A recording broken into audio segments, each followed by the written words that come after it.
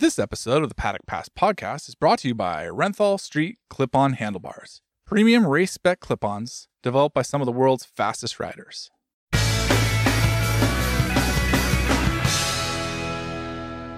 Welcome to the Paddock Pass podcast. Today we're going to preview the Malaysian Grand Prix and the first of the final hat-trick of races to finish off the MotoGP season. This episode of the Paddock Pass podcast is presented by Renthal Street, so go to renthal.com where you can find over 900 street fitments for your bike. Neil Morrison said at the last race he wants to go to Sepang with a tan, Adam. So he's sitting on a Thai beach. You're just back from your holiday as well. You were down in Greece. David, you're the only one of us that's actually been working for the last couple of weeks. Well, yeah. I mean, I did have a day off on Sunday. Does that count? That was Junior GP, Dave. You should have been watching that just to see the future stars. Adam, obviously you only had a few days rest, but you've probably earned them. We've had MX of Nations, you've had the end of the MXGP season, all the MotoGPs as well. So I'm not going to begrudge you your couple of days off. Yeah, cheers, Steve. I think it worked out to be 9 weekends in a row. But the one free weekend, luckily, was on when my wife turned 50 years old. So we had a couple of nights in Athens, just to look around the Acropolis, which she'd never been to. Charming place, but yeah, back on it. And I do love the irony of Neil going off onto a beach holiday because I've never known a single person to detest the sun so much. So I can only assume he was sitting under a palm tree waving at his far better half while she was splashing in the ocean and actually enjoying the sunshine. You got more chance of, Juan Mir suddenly winning the World Championship this year than Neil getting a tan. Yeah, I suspect that Neil's better half was going out during the day, and then Neil was going out during the night when the sun had gone down. Well, I have one thing to ask you, lads. Now that Neil isn't on the pod, we're looking forward to the Malaysian Grand Prix at Sepang. Is this the time where we just talk about nothing but Sepang 2015 and then Neil never gets to talk about it again? Oh, I can't imagine that we'll not talk about Sepang to 2015 for, at any point in the future. I suspect that it may come up. Well, let's kick it off straight away, guys, with the only big news really in MotoGP right now, the World Championship fight between Pecco Bagnaia and Jorge Martin. David, I thought it was quite interesting in the build-up to this. You actually did an article about how the championship would look if we didn't have the sprint races, if we only had the sprint races, if we had both. So motomatters.com, everyone's able to read that. But what was the big takeaway that you had from it? I suppose the obvious takeaway is that basically Martin is much better or is a bit better in the sprints, and Bagnaia is a bit better in the long races. But there's really not a great deal to choose between them. I mean, what was interesting was to see that there was basically a race difference between the two. So Martin is winning the sprint championship by one sprint race, and Bagnaia is winning the Grand Prix championship by one Grand Prix by 25 points. So, I mean, that was that. There was some other stuff down the bottom, but I mean, it was certainly interesting. But they're actually very closely matched, and they're clearly much better than the rest. I think the prospects for this weekend are quite interesting. As we know, Jorge Martin was very competitive at Sepang last year. He crashed out. But, when it comes to, Pecco Bagnaia's turnaround, I think that was one of the pivotal moments from the 2022 season for him. And, I was kind of looking at some stats because there is this slight build-up between Enea Bastianini and Jorge Martin again, particularly over the factory Ducati seat for 2024. Could there possibly be a change? I personally think it's very unlikely, but, Martin has, 16 podiums now and just over 50 Premier Class Grand Prix, and 13 pole positions. And I was looking over the notes from last year at Sepang, and Martin had actually made a joke saying that if the championship had been given points for Saturdays, then he would have been far more competitive. As we know, he's improved things significantly this year and has very much been the man on both days, in fact. But I think the way that Martin looked with all his troubles last year in Sepang, coupled with the fact of the momentum and the form he currently has, then it's going to be I think it's going to be quite a gripping Grand Prix on Sunday. Just did you mention it there, Ad, about the likelihood of switching things up for Ducati? Obviously, if Jorge Martin wins the World Championship, the last thing Ducati want is for the Prima Pramac brands to be all over the place instead of Lenovo and all the other sponsors that Ducati have. But you don't think it's too likely that we'll see a change. This is clearly, and Martin has said as much, this is a Ducati problem, not a Jorge Martin problem. He's still got the bike he needs to win the championship. He's focused on that. He'll leave it up to his people to be able to figure out where he's going to be next year, but he doesn't seem overly stressed about it. Yeah, but it's one of those complicated situations again. I think you'll get a different answer from depending who you're talking to in Ducati. I mean, of course, the fact that Desmos Adichie wins the World Championship is the priority for most of them, I would imagine. Whether it's what colour it is and what sponsors are on the fairing is perhaps not so significant. Of course, if you look at somebody like David Tardozzi, who's, a team manager of one specific setup, then, it'd be great to have everything blood red and nice and uniform like it was last year. But it's just the consequence of having 8 bikes on the grid and the fact that, it could have been a black bike very easily. Well, you mentioned there about Tardozzi, and David, it was interesting to see his reaction after the last race in Buriram, but Tardozzi is the Ducati team, whereas someone like Paolo Ciabatti is the Ducati factory. So Ciabatti has hired the right riders, maybe not into the right team for this season or this, that and the other, but you would have to think that even regardless of who wins the championship, Ducati need to really assess what they're doing for how they're placing these riders around their teams, because there are, like Adam said, people just within the individual teams that have to get their results. And at the end of the day, if Pramac win the championship, there's a lot of people in the Ducati factory team that don't get their championship bonus, whereas there's a lot of people in the Ducati factory that will still get their bonuses. Yeah, for Ducati, I do like the split between Tardozzi and Ciabatti, because Ciabatti is Ducati Corse sporting director, so he's the head of Ducati Corse. He's the head of the racing department. It shouldn't make a difference to him. Probably if he was allowed to express a preference, he would prefer Bagnaia to win, just because it does stay within the factory team. I actually like Martin's approach to this, because it is completely out of his control. He's got nothing to do with it, and you just know that even if Martin does win, and if Ducati do hold the Vroom event again, like we had this year for the first time in more than a decade, I think that Jorge Martin is going to be dragged along to be paraded out to show off what a magnificent brand Ducati is. I think Ducati are going to milk it for everything anyway. They're going to milk it for as much publicity as possible, and then make a decision over the winter, because they don't have to decide, which who's going to be in which team until the start of the championship anyway. Yeah, he'll be in a red Ducati Corsa t-shirt whenever he's at all these events, rather than his Pramac t-shirt. Exactly. But Adam, we had a couple of questions in. One of them, Martin Darlington, asking us about the rivalry that we see between Martin and Bagnaia. He quite likes the fact that it's a good-natured rivalry compared to some of the toxic rivalries we had in the past. Is that just on the surface, that camaraderie, or is there actually that real relationship between them? And how do you see the rivalry between them? One thing I think we forget for most of the riders on the grid is that they've known each other since the early teens. They've been racing each other in Foundation Series, various cups. They know about each other, and I see this a lot, of course, in motocross as well. So when you get to the sort of the premier class where the spotlight is the brightest and there is a lot of attention on the actions and words, little gestures, body language, everything associated with, major coverage of a significant sport, then things do tend to get amplified. But I think Bagnaia and Martin are two people that know each other pretty well. And, there's a lot of idiosyncrasies they recognize in each other. And that's just going to bubble up now and again. Personally, Steve, my opinion is that I'm not someone who goes in for these intense rivalries. I've always wanted things to be authentic.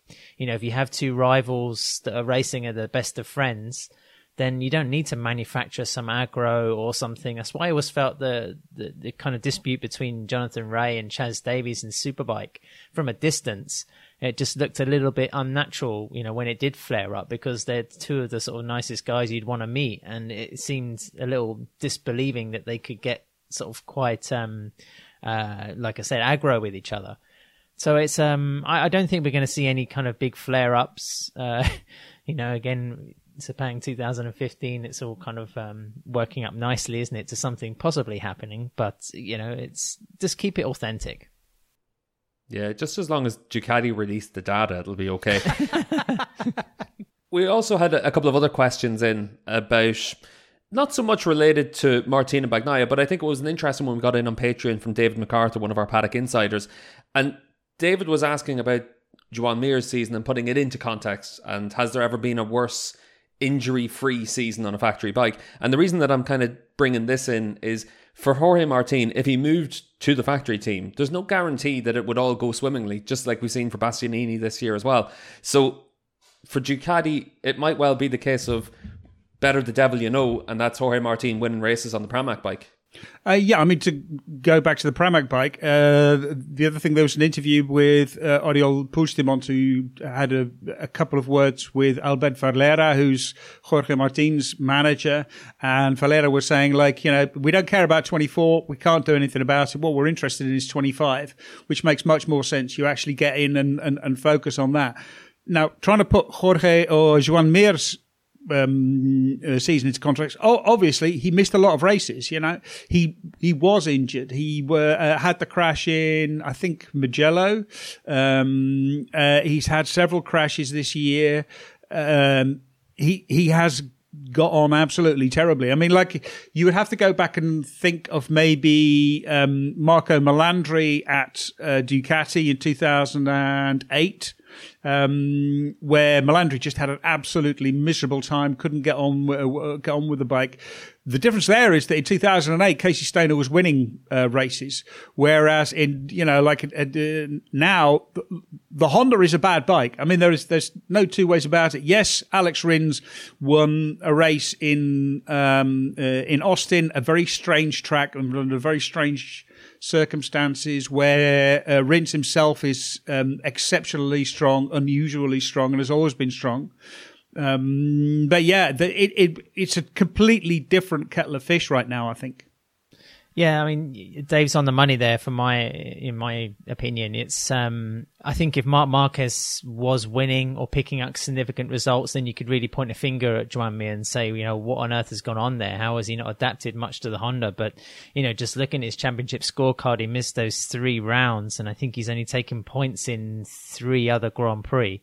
That's quite a significant amount from, finishing the Thai Grand Prix and going into Malaysia. I don't think we can judge him too harshly. He needs a little bit more time, changing manufacturer and, changing team, and with Honda, like Dave says, at their worst ebb.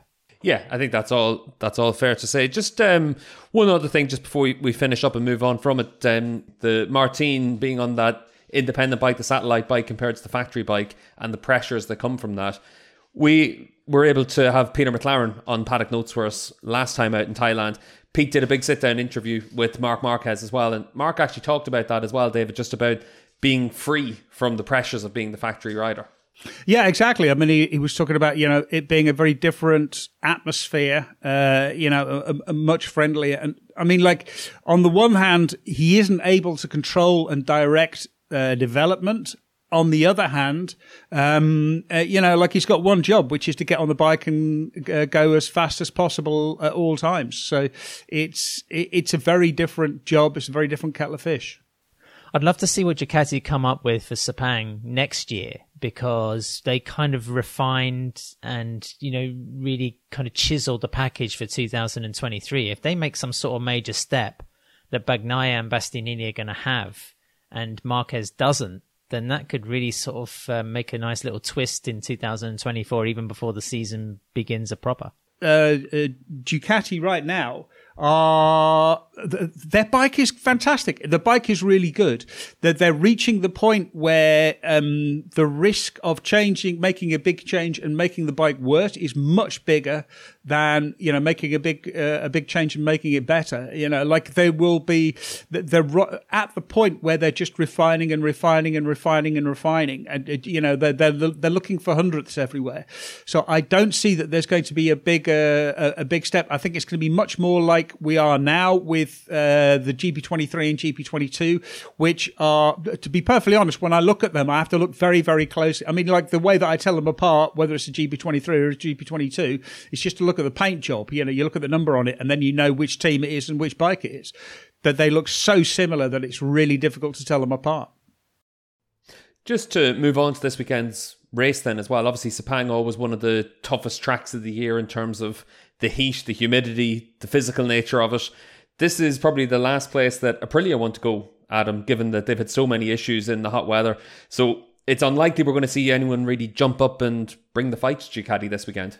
Yeah, Aprilia also had even down to basic details such as heat dispersion from the volume of temperature that the bike is producing and how it's affecting the riders. That's something that we saw inflict quite a significant amount of woe on Maverick Vinales in particular. So Aprilia are, when it comes to the flyaways, again, still showing their sort of status as not really like the new boys, but still trying to play catch up to Ducati. I'll be keen to see how KTM get on, and in particular also with Yamaha.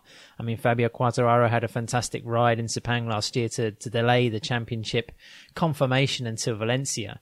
I think Quartararo had a very eventful Grand Prix in Malaysia last year. I believe he broke a finger in practice, which didn't improve things. I know the weather was inconsistent, but again, his quotes from last year, he was saying it was one of the few races he actually enjoyed when he took that podium finish. And one of the few podium finishes, it has to be said, that we've seen the Frenchman acquire in the last sort of year. Yeah, a couple of things to note as well for this weekend. Alvaro Bautista is going to be racing again in MotoGP, so he'll be on the Ducati test team bike. And Alex Rins won't be racing, so Iker Lecuona is going to race. And David, it's one of those things where once again we get that reminder that it's just been an injury-packed season for so many riders, with Rins missing another 2 races, hopefully back for the final round of the year in Valencia. Yeah, I have doubts that Rins will be back for Valencia because of just the severity of the injury. The bones are taking a long time to heal. It should be fixed already. It should the bone should be back together and no problem. But the fact that it isn't, I think, has to be a serious concern. There have been a lot of injuries, and there is. Do we blame it on the sprint race? I think you can't blame it directly on the sprint race, but certainly indirectly on the sprint race because of just the massive amount of pressure. I think there's lots and lots of different factors which are all playing into this issue where when everything is so much closer, it encourages people to actually take more risks. And I think that there's a whole bunch of factors which are all building together to make to make this a much more dangerous and difficult sport. Steve, what do you reckon Bautista is going to do this weekend? And also, do you think, is he going to turn up in that ridiculous gold outfit? And I didn't catch it on your Superbike pod, so apologies, but I hope that it attracted the derision it deserved in the Superbike paddock when he put it on. I took the piss enough on the live broadcast, to be honest, because it was just ridiculous. The problem with it was they did the same thing last year, and it looked crap last year, and it looked crap this year. It was too much. But also, I just don't like celebrations that involve getting changed into leathers because it takes so long, and it's totally unnecessary. Just give them a vest, give them a flag. If you've got something big, do it, but do it quick. I remember like when Johnny Ray won his 4th championship and they had the 4 of a kind championship celebration playing poker, and it was pretty cool because it was all set up. He just came up, rolled off his bike and sat down to play poker, and was pretty quick and easy. This one with Bautista, same as last year, just took forever. And this and fairing changes, I'm just not a fan, to be honest. For this weekend though, for Alvaro, he's had a lot of time testing the bike. And he missed out on another day at Jerez last week as well. The plan was that he was going to do a day's testing on the GP bike to get ready for it. But speaking to him before Jerez, he was saying that, you know what, you go into a MotoGP mode, you go into a Superbike mode, it's pretty easy to switch between them. If you're going to ride the Ducati MotoGP bike at only one track, Sepang's not a bad one for it as well. They know it inside out. He's always gone well at Sepang, and it's got all the power in the world. So for Alvaro, he'll be looking for a top 10 and he could well do it just because the bike's going to be that strong. But also, MotoGP being how MotoGP is, if you end up with bad weather in free practice on Friday, suddenly he's really on the back foot, and then it's just a case of scrambling around for a point. One of the other issues last year was the riders were quite critical of some bumps in turn 8. I don't know if that's been rectified for this Grand Prix. Also, Dave, I know you're pretty good at looking at the weather forecast. I haven't glanced at it yet, so I don't know what kind of conditions they're going to face in Sepang. It's a bit tricky at the moment because apparently there's as of today, there are flood warnings for the area.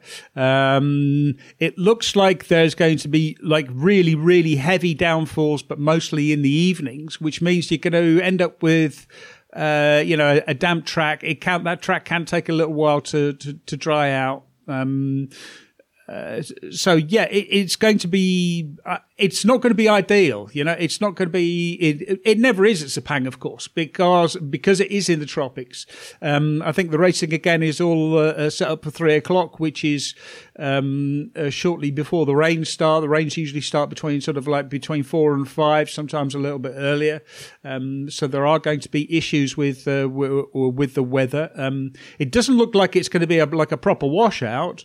But it does look like there are going to, the track is going to be wet and it's going to be a factor.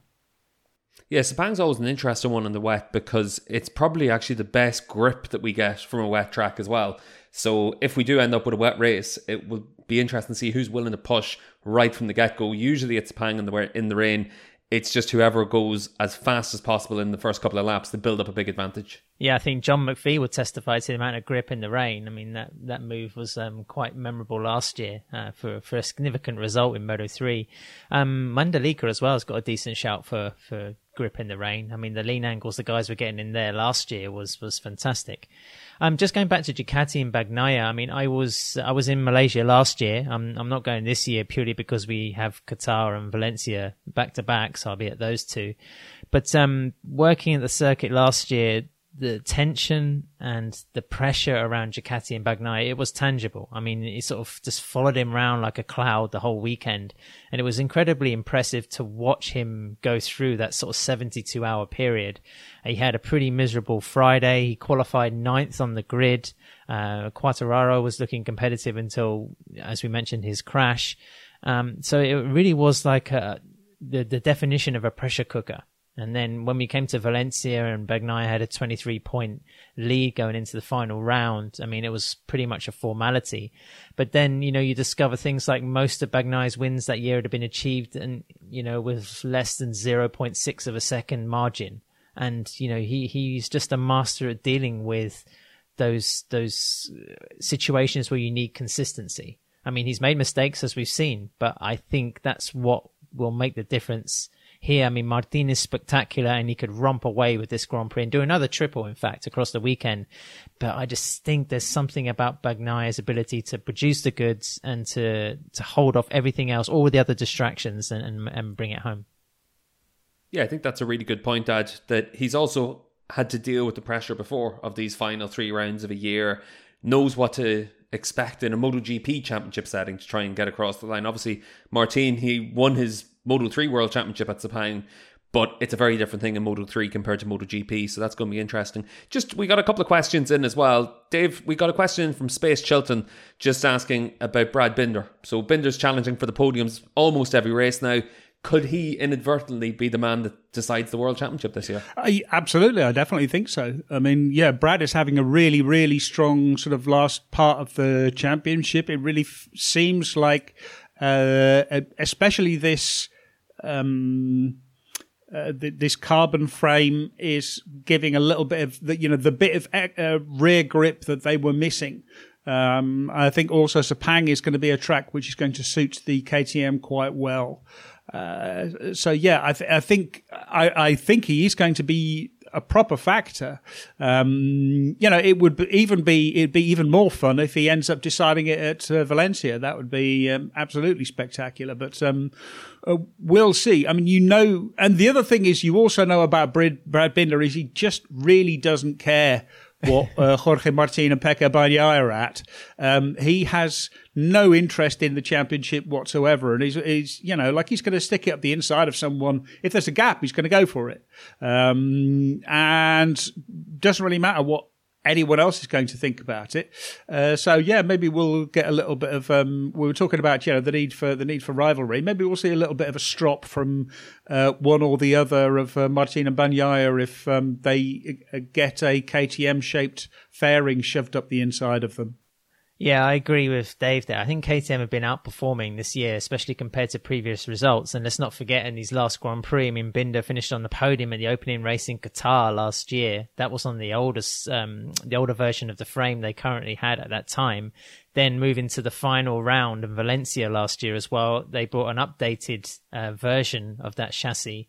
And Binder, finished on the podium again. Now they have this carbon version. So, I mean, there's 3 races there, or 3 moments when KTM really accelerated their development. And I think Binder is going to be competitive both in Spain, in Qatar, and, very well. It's very possible as well this weekend. The other thing about Sepang is that the track has got quite a lot of grip, and that is going to favour the Hondas. It's going to help the Hondas. It's going to help the Yamahas. And I think especially the Honda. I think we are again going to see Marc Marquez up the sharp end in the especially in the sprint race. Again, he's just going to burn the tyres for the full length. He's not going to get there, but I think he's going to be a pain in the arse in the sprint race for somebody. I don't think there's much on the line for Binder. I mean, is he sort of 70 odd points behind Bezzecchi in the championship? I don't think he can push into the top 3, which is also, the first significant position of the bonus bracket for riders. But then Red Bull KTM are still very much in the fight for the team's championship. I mean, that's something I think they would like to try and bag. Bastianini's form means that sort of the Lenovo Ducati team are not sort of running away with that one. Pramac are quite strong, but it's still quite close, that dispute. So there's kind of a little bit of kind of context there. Just Adam as well, just about KTM, we had a question in from Rob as well, asking what Jack Miller needs to do to get himself a bit closer to the sharp end. And Rob's asking about the fact that Binder's been so impressive on the bike. Danny Pedrosa's jumped on and been fast.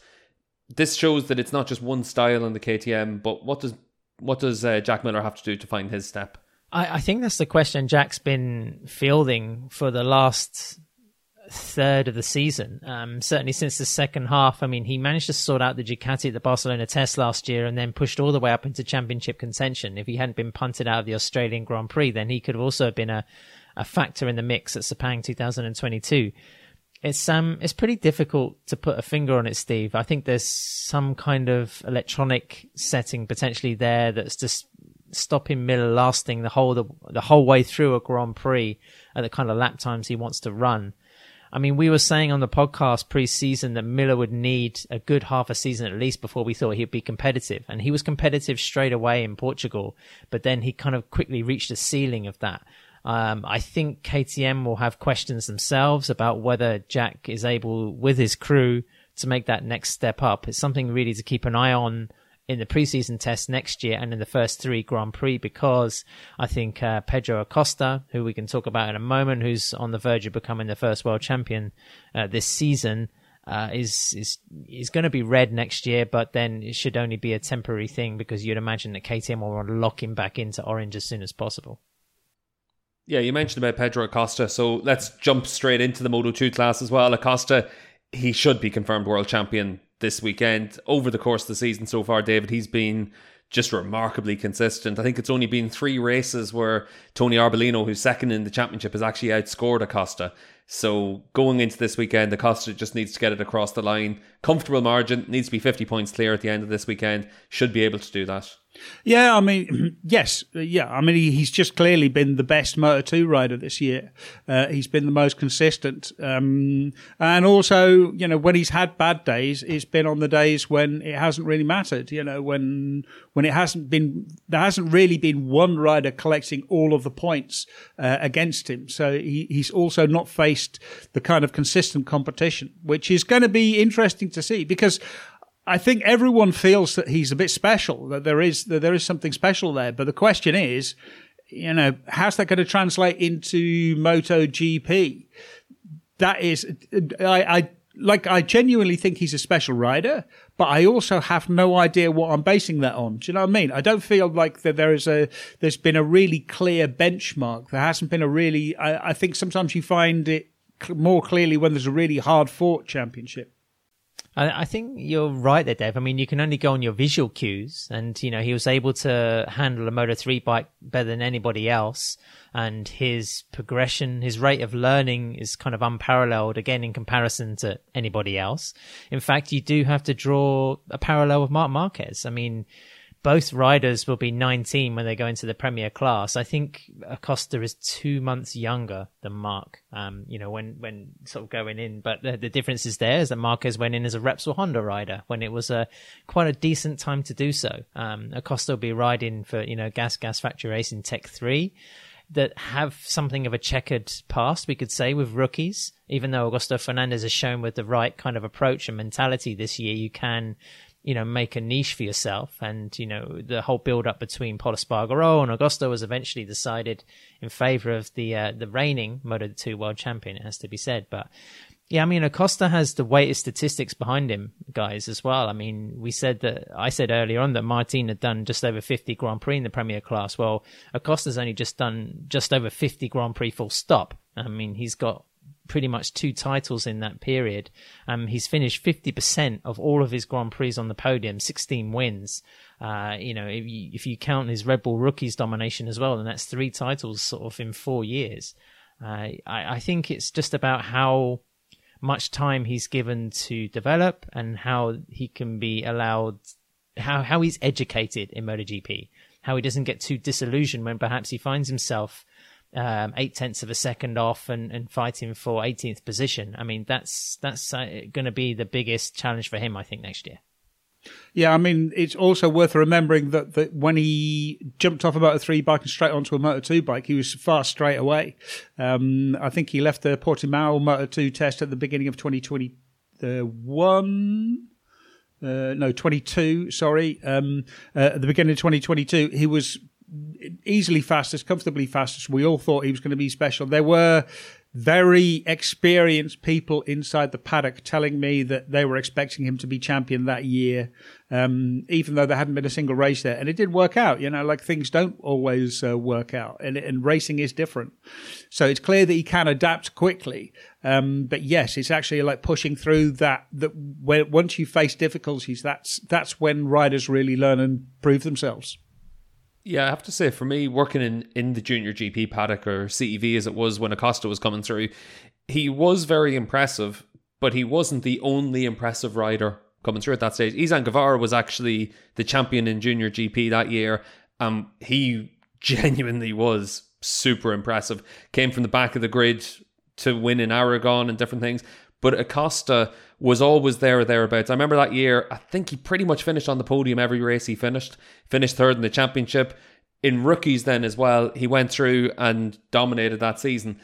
But Acosta's that one rider that's been able to show he can make that progression. Moto3 is an interesting one because riders spent so long on Moto3 bikes racing in junior GP, then the World Championship, that they struggle to adapt to then learn how to ride something else. Acosta just jumped onto a Moto2 bike, was instantly able to do that.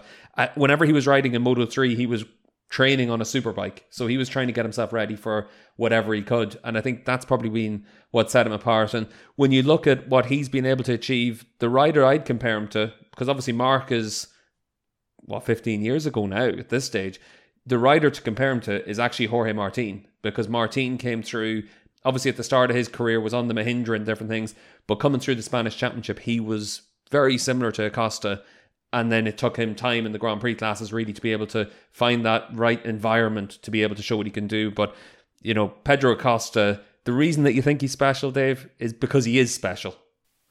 But I think, people are going to have praised his mentality, his maturity, his intelligence, but you have to remember that in 2024, everything is going to be turned around for Pedro, because he barely makes mistakes.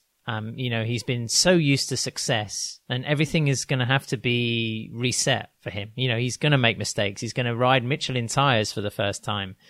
He's going to have a wealth of technical options that is probably going to fry his brain for the first half of the season. There's all sorts of question marks against what he knows and what he's capable of. If he takes some fantastic results, Marc won his second Grand Prix in MotoGP, and if Pedro does something like that, then I think we could all start saying, okay, the Messiah is, he's not a naughty boy. He's actually arrived, and it's until then, I just think we need to give him enough time. 19 years old is no age. I think you also have to remember as well, 2013 was a very different MotoGP to go into than what you have now, especially when you went in as the factory Repsol Honda rider. Yeah, that bike was absolutely fantastic at that point in time. So there's just no sort of argument. Question: should KTM have put Acosta into the factory team? I think yes, but obviously they couldn't. How much there was in contract wiggle room to move Jack across to Gas? That's what we will never really know. But I think you could have really planted Acosta there and had him there for the next 5 years, if you wrapped him up in a nice, secure contract. But in this way, they've at least got him on the MotoGP grid. They've placated the thirst that he had to have, that he had for one of those berths in 2024. And, I'm sure that priority one in Austria is trying to get Acosta tied up to a nice long-term contract and to get him back in orange for 25. Anything is possible with sufficient money, Adam. We've seen this. It's just a question of how much you want it, and KTM and Red Bull have deep enough pockets. I think for me that the most telling thing is they lost Jorge Martin years ago. They didn't want to run the risk now. It took a long time for them to confirm what was going to happen with Pedro, so clearly they had to talk Pedro into this. But you'd imagine that just means 2025 you're going to be on the orange bike. And a little bit like what I said whenever the news came out that they were choosing him over Paul, there isn't a bad decision as long as you've got Acosta on your bike and you've potentially got that generational talent, because there aren't that many guys that come through that do what he's done and show the racecraft from such an early stage. That's always been the impressive thing.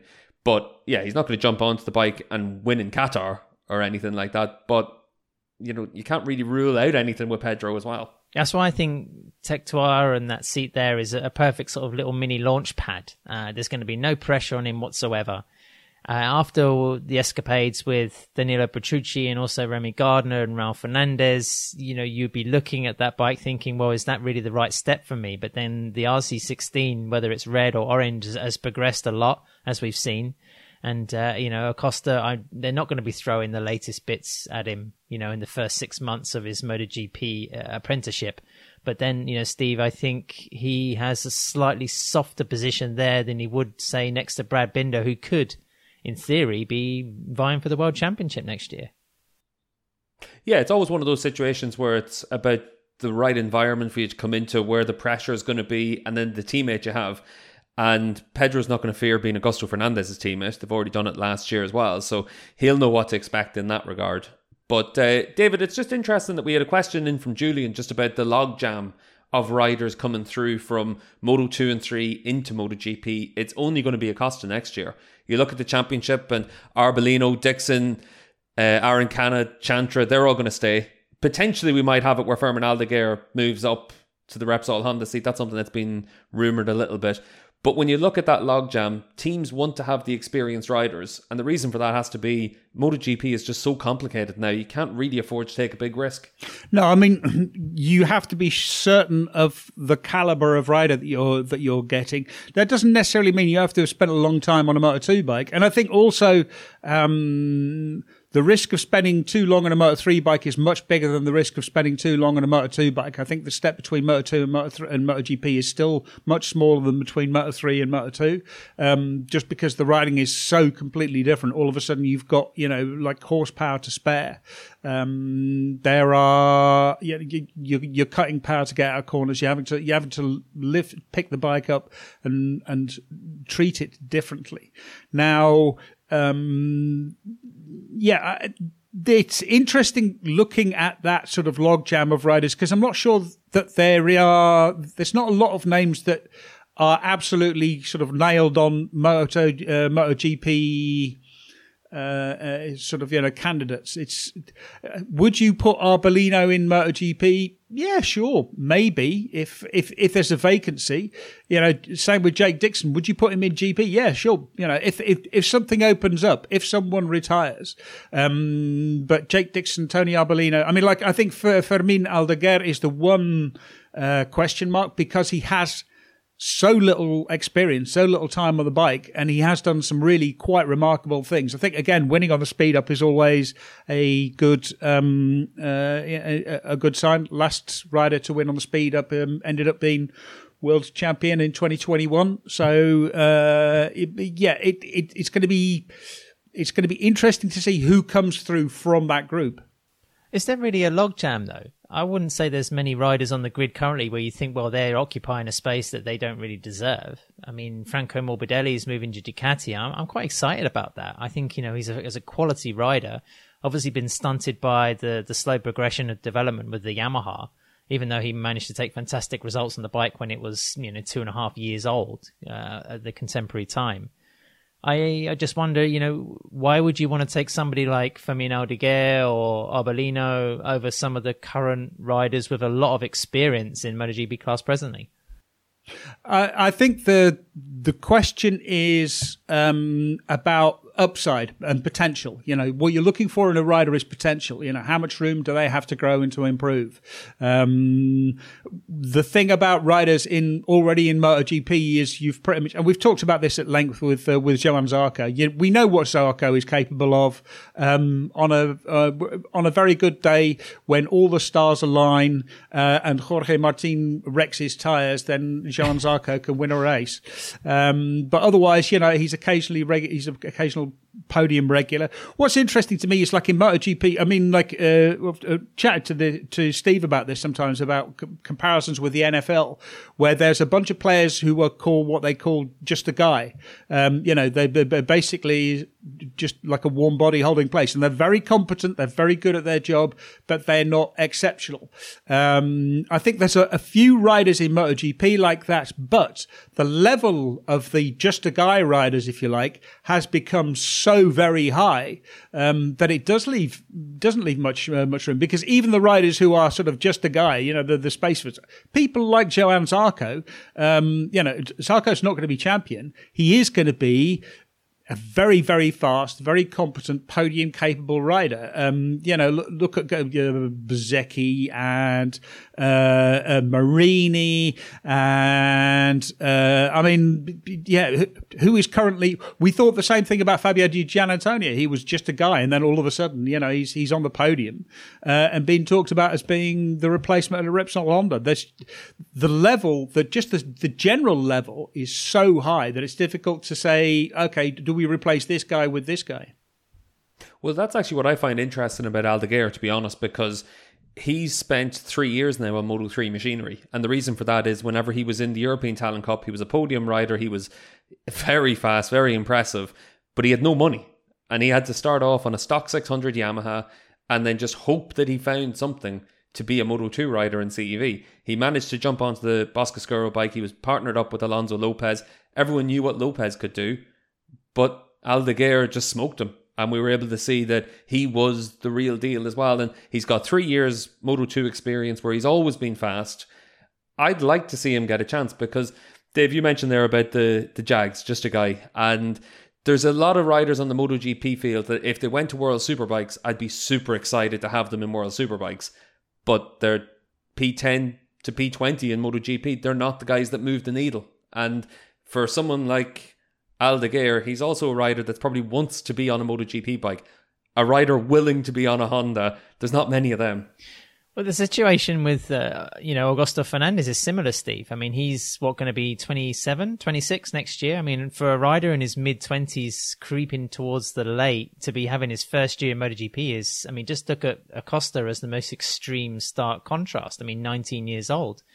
That's quite, if we're going to be ageist or look at riders' spans, I was preferred sort of Grand Prix winners and championship contenders to be kind of in their late 20s, early 30s, because I think they just bring that amount of experience and I don't know, knowledge and like kind of peak performance skill to the job, rather than it being, a phenomenon talent on, the right bike at the right time. There's a whole collective effort working up to the achievement of something. That was always something I found more appealing.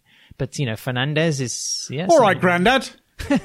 It is appealing, that ad, but there's also a reason why riders get their opportunities. I always say this about Bautista in World Superbikes. There's a reason that he gets performances out of the Ducati that the other riders can't. He's a better rider than them. He was the guy when he was 14, was a factory Aprilia rider. He was the guy coming through the Spanish Championship into Moto3, into 125s as it was, 250s, MotoGP. He was a factory guy all the way through, whereas Rinaldi was a stock 600 rider. Petrucci was a stock rider. Bassani was only racing in the European Supersport races. There's riders that are just better than other riders, and then there's also where the opportunity comes into it. For Augusto, he had no money. He was racing European Junior Cup when he was 16. He was a really impressive rider in it, but he was racing European Junior Cup. It was not a high level compared to coming through CEV Moto3 as it would have been at that stage. He went on and did 2 years, I think, or 1 year in stock 600, and then went to CEV Moto2, got an opportunity in Moto2 and was able to work his way up through the ranks. But he had to do that when he was 20 rather than when he was 15. And that's what ends up costing him in terms of his age now when he's a MotoGP rider. I think Augusto's a really good rider. Is he a rider that's ever going to be able to fulfill what he could do on a MotoGP bike? Probably not, because on a KTM or a gas, he's got Brad Binder there as his comparison. Binder's got all that experience, came up through as a Mahindra rider and then on to better bikes. Whenever Binder's had to perform, like his Moto3 championship season, it was boom or bust. He needed to win that championship or his career was over. He delivered, and that's why he's been able to keep those good rides all the way through. Sometimes when you're older getting your start, it hurts you, and it definitely hurts you in the Grand Prix paddock a lot more than it hurts you in the Superbike paddock. Well, that's why I think on the gas it's going to be an interesting study next year, because you're going to have Fernandez in his second year, where I think there will be a lot more people looking at him and listening to what he says, thinking, well, is this a guy that can deliver results, or can that professionalism also help us develop this motorcycle? At the moment, I think he's got a pass, and he's shown enough clearly to KTM, senior management to get another year over, say, the likes of Polo Spargaro and all the experience that he brings. But then when it's contrasted against Acosta, Steve, and what he might be able to, deliver out of the bag, it's going to be cool to see. But developing that bike, you've got Danny Pedrosa, you're going to have Paul. A lot of the onus is going to fall on them as the test program ramps up and Paul gets all of his wild cards and different appearances. So for Augusto, he can take the Pecco Bagnaia line of, I'm a racer, I'm not a test rider. Get the other lads to do the donkey work and just get me the bike as I need it. Yeah, that's true. But I think Fernandez has made himself as pliable as possible in his first season. I think he's really come into it with as we've been saying all the way through, the right attitude to get another attempt at it. And that's why I have some sympathy for Digia, because, okay, he's into his second season, and, riders, of course, as we've been saying on this show, they develop at different times. It's an expensive decision. I mean, it's a 10 to 15 million euro call every year, whether a manufacturer wants to put a particular rider and a particular project into motion. I just think, you have to be very brave to pull the trigger on a rider very quickly. Yeah, I would say for Digia, he's at least shown in the last few rounds that he has that ability, has that progress. He was a guy that in his junior career was always pretty fast. May not have always gotten the results that he would have wanted, but he was always fast. And that's where that speed gets you extra opportunities. You look at Raul Fernandez, and Moto3 and Moto2, he was always so impressive. MotoGP hasn't worked out, but you also know that he's going to keep getting opportunities. And that comes about because in the opposite of Augusto Fernandez, Raul was young. He was a hotshot talent coming through. And that does give you an awful lot of leeway. And that's one of the things that, unfortunately, will never really change in racing. Dave, just to finish off, you had an interview with Corrado Cecchinelli, the Director of Technology for Dorna, just to talk about the future direction of the sport. Yes, I mean, it was fascinating to me because obviously we have MotoGP rules packages last for 5 years. We're only just, I think, on the second year of the current rules package. It runs out in 2027 we get completely new rules. Obviously, there's rules with fuel. We're going to 40% sustainable fuels next year, and then 27 we go to 100% sustainable fuels. But the really big changes, getting rid of ride-eye devices, reducing aerodynamics, all the rest of it are going to only going to be possible from 2027. And we're right at the start of the negotiating process.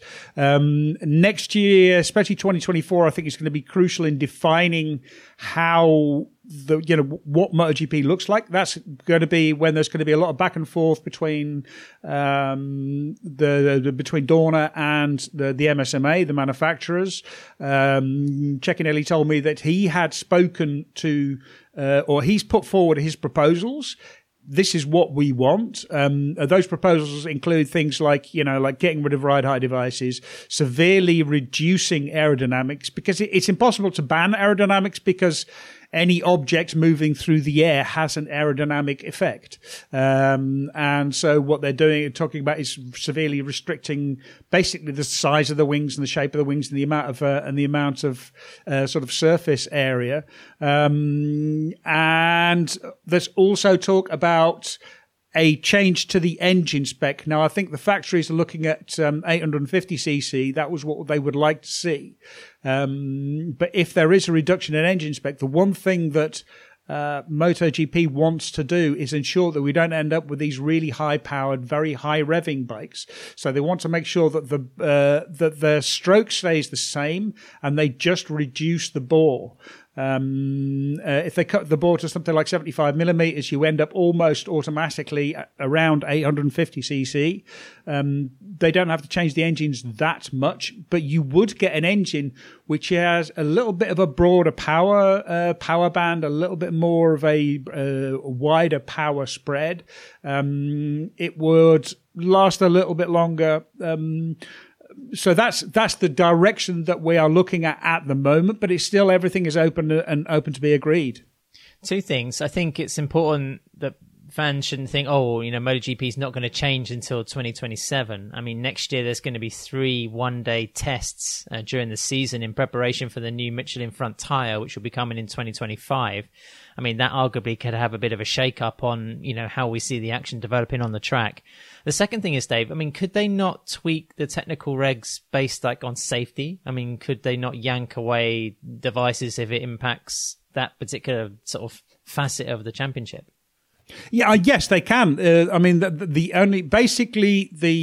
MSMA, the factories, if they are, as long as they are unanimous, can control any changes to the technical rules in the intervening 5-year period. Except if Dorna say something is about safety. But the thing is, these things have been on the bikes for a very, very long time. Like ride height devices, you can't take them off because they've been on for such a long time. You would end up in a very strong sort of argument between the two. And also, Ducati really want to keep the devices. The other factories are much less excited about the devices. Certainly, I don't think KTM are particularly interested in them. I don't think Aprilia, and certainly the Japanese factories, are not particularly interested in them. But Ducati are very, very sort of wedded to their devices, because I think the ride height device is very important for the way that the Ducati functions. I think that there's a possibility that they do restrict the functioning of ride height devices some way. I mean, it would be fairly easy to introduce for example, a stroke limit. So, rear of the bike drops, but it's only allowed to drop by X amount to restrict the effect and to stop it from happening so much. But even then, they're not going to disappear until 2027. But as you say, rightly, the new front Michelin, I think, is going to have an impact. I do have to say, though, it's one of those things where you also need to protect the sport from the manufacturers. And this is something that's going to be a bigger talking point over the next few years. Well, obviously for the future World Superbike regulations, we've done that by restricting the fuel flow is how we're going to do it in 2025 onwards. So there are things that need to be done to make sure that you don't lose the product that's the most important thing, the TV product and the entertainment that you get from it. Yeah, of course, you also have to remember that the massive difference between World Superbikes and MotoGP is that MotoGP is a prototype series and manufacturers are able to build a completely new bike every year. Whereas World Superbikes, these are production bikes that the punters are supposed to be able to buy. You're supposed to be able to walk into a dealership and buy something which at one point vaguely resembled the bike that Alvaro Bautista rode. So the manufacturers in World Superbikes are much less able to change their bikes, which is why you end up going with something like fuel flow is something that they have much more power and control over changing. Yeah, and someday, Dave, I'll manage to see a BMW M1000 or on the street. But until that day, I'll have to settle for it in World SBK. I've got something to say, Steve. Neil is not on the call, but I was looking up, and Sepang International Circuit, I think it's now something like 25 years since they first held a GP. The first one was in 99. I don't think they're quite at the quarter century yet, obviously, and the pandemic, of course, cut down the number of Grand Prix that they had. But I just wondered if either of you knew the winners of the 125, 250, and 500cc GPs in '99 in Sepang International Circuit. Kenny Jr. won the 500. Oh, very good. Okay, that was the easy one. But it's actually the first round of the championship that year. Was it Nobuo Ueda in 125s? Right nationality. Masao Azuma. Azuma? Yeah. I'll go in the limb and say it was Rossi. Caparossi. Caparossi. Ah, there you go. There you go, Adam. That was he was still rocking the number 1 plate that year then, wasn't he, after the Argentina 98 situation? Neil's probably listening to this thinking, oh, how could he take so long to get them right? But there we go. Oh, I got the big one right straight away. It was on in the middle of the night, for God's sake. I wasn't getting up to watch 125 then. I was worse than Dave for Moto3 practice in these weekends. Yeah, no. I'm going to be honest. I'm not going to be up for Moto3 practice this week.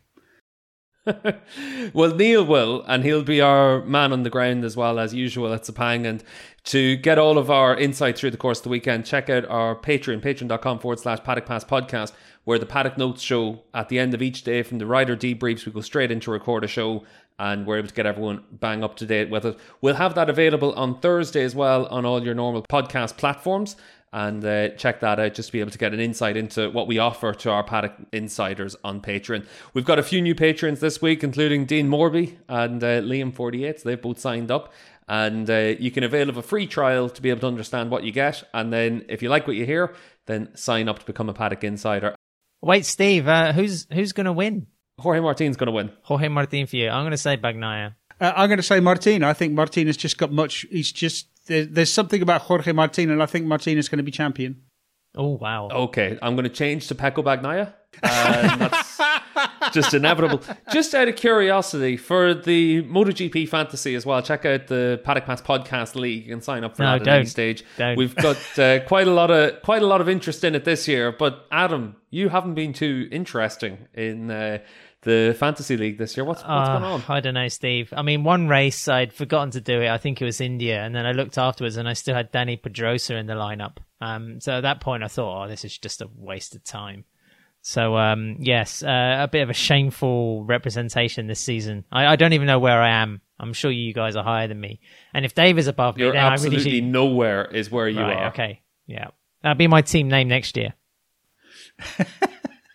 Dave, you've obviously had much more interest in it than Adam in recent weeks, but it's still been a shameful performance by you as well. Yeah, I completely messed it up in the first half of the season, but I've been doing. I've had a strong comeback, so that's not so bad. I mean, I've got Jorge Martino in my team, I've got Brad Binder, and I've got Fabio Di Gianantonio for the moment. So even if I don't change anything, I'm looking pretty good.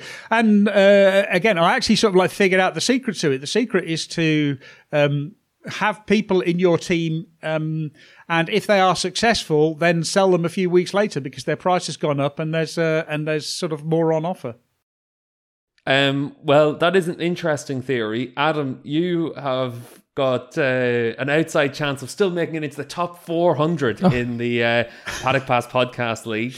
And Neil's the rider to watch. He's a few points behind me, but he's got his turbos left, so I'm a worried man to see if I can hold on to a top 20 spot against him. But it's been one of those ones that in the recent weeks, me and Neil have actually spent more time texting each other about MotoGP fantasy than pretty much anything else. And we've gotten ourselves needlessly competitive about it. So I'm hoping that Neil's had a few too many cocktails on the beach. He's going to put Marc Marquez back into his team, and I've still got a chance. And we'll be keeping an eye on it for the rest of this season. But there's also been some of the performers in our league are actually right up there in the global league as well. So there is some really good competition in it. So check out the Paddock Pass Podcast Fantasy League as well. And like I said, check out patreon.com/Paddock Pass Podcast to become a Paddock Insider and get our Paddock Note shows through the course of the weekend. So David and Adam will be back next week to review the Sepang Grand Prix, and we'll have Neil back in tow for that as well as we move towards the end of the 2023 MotoGP season.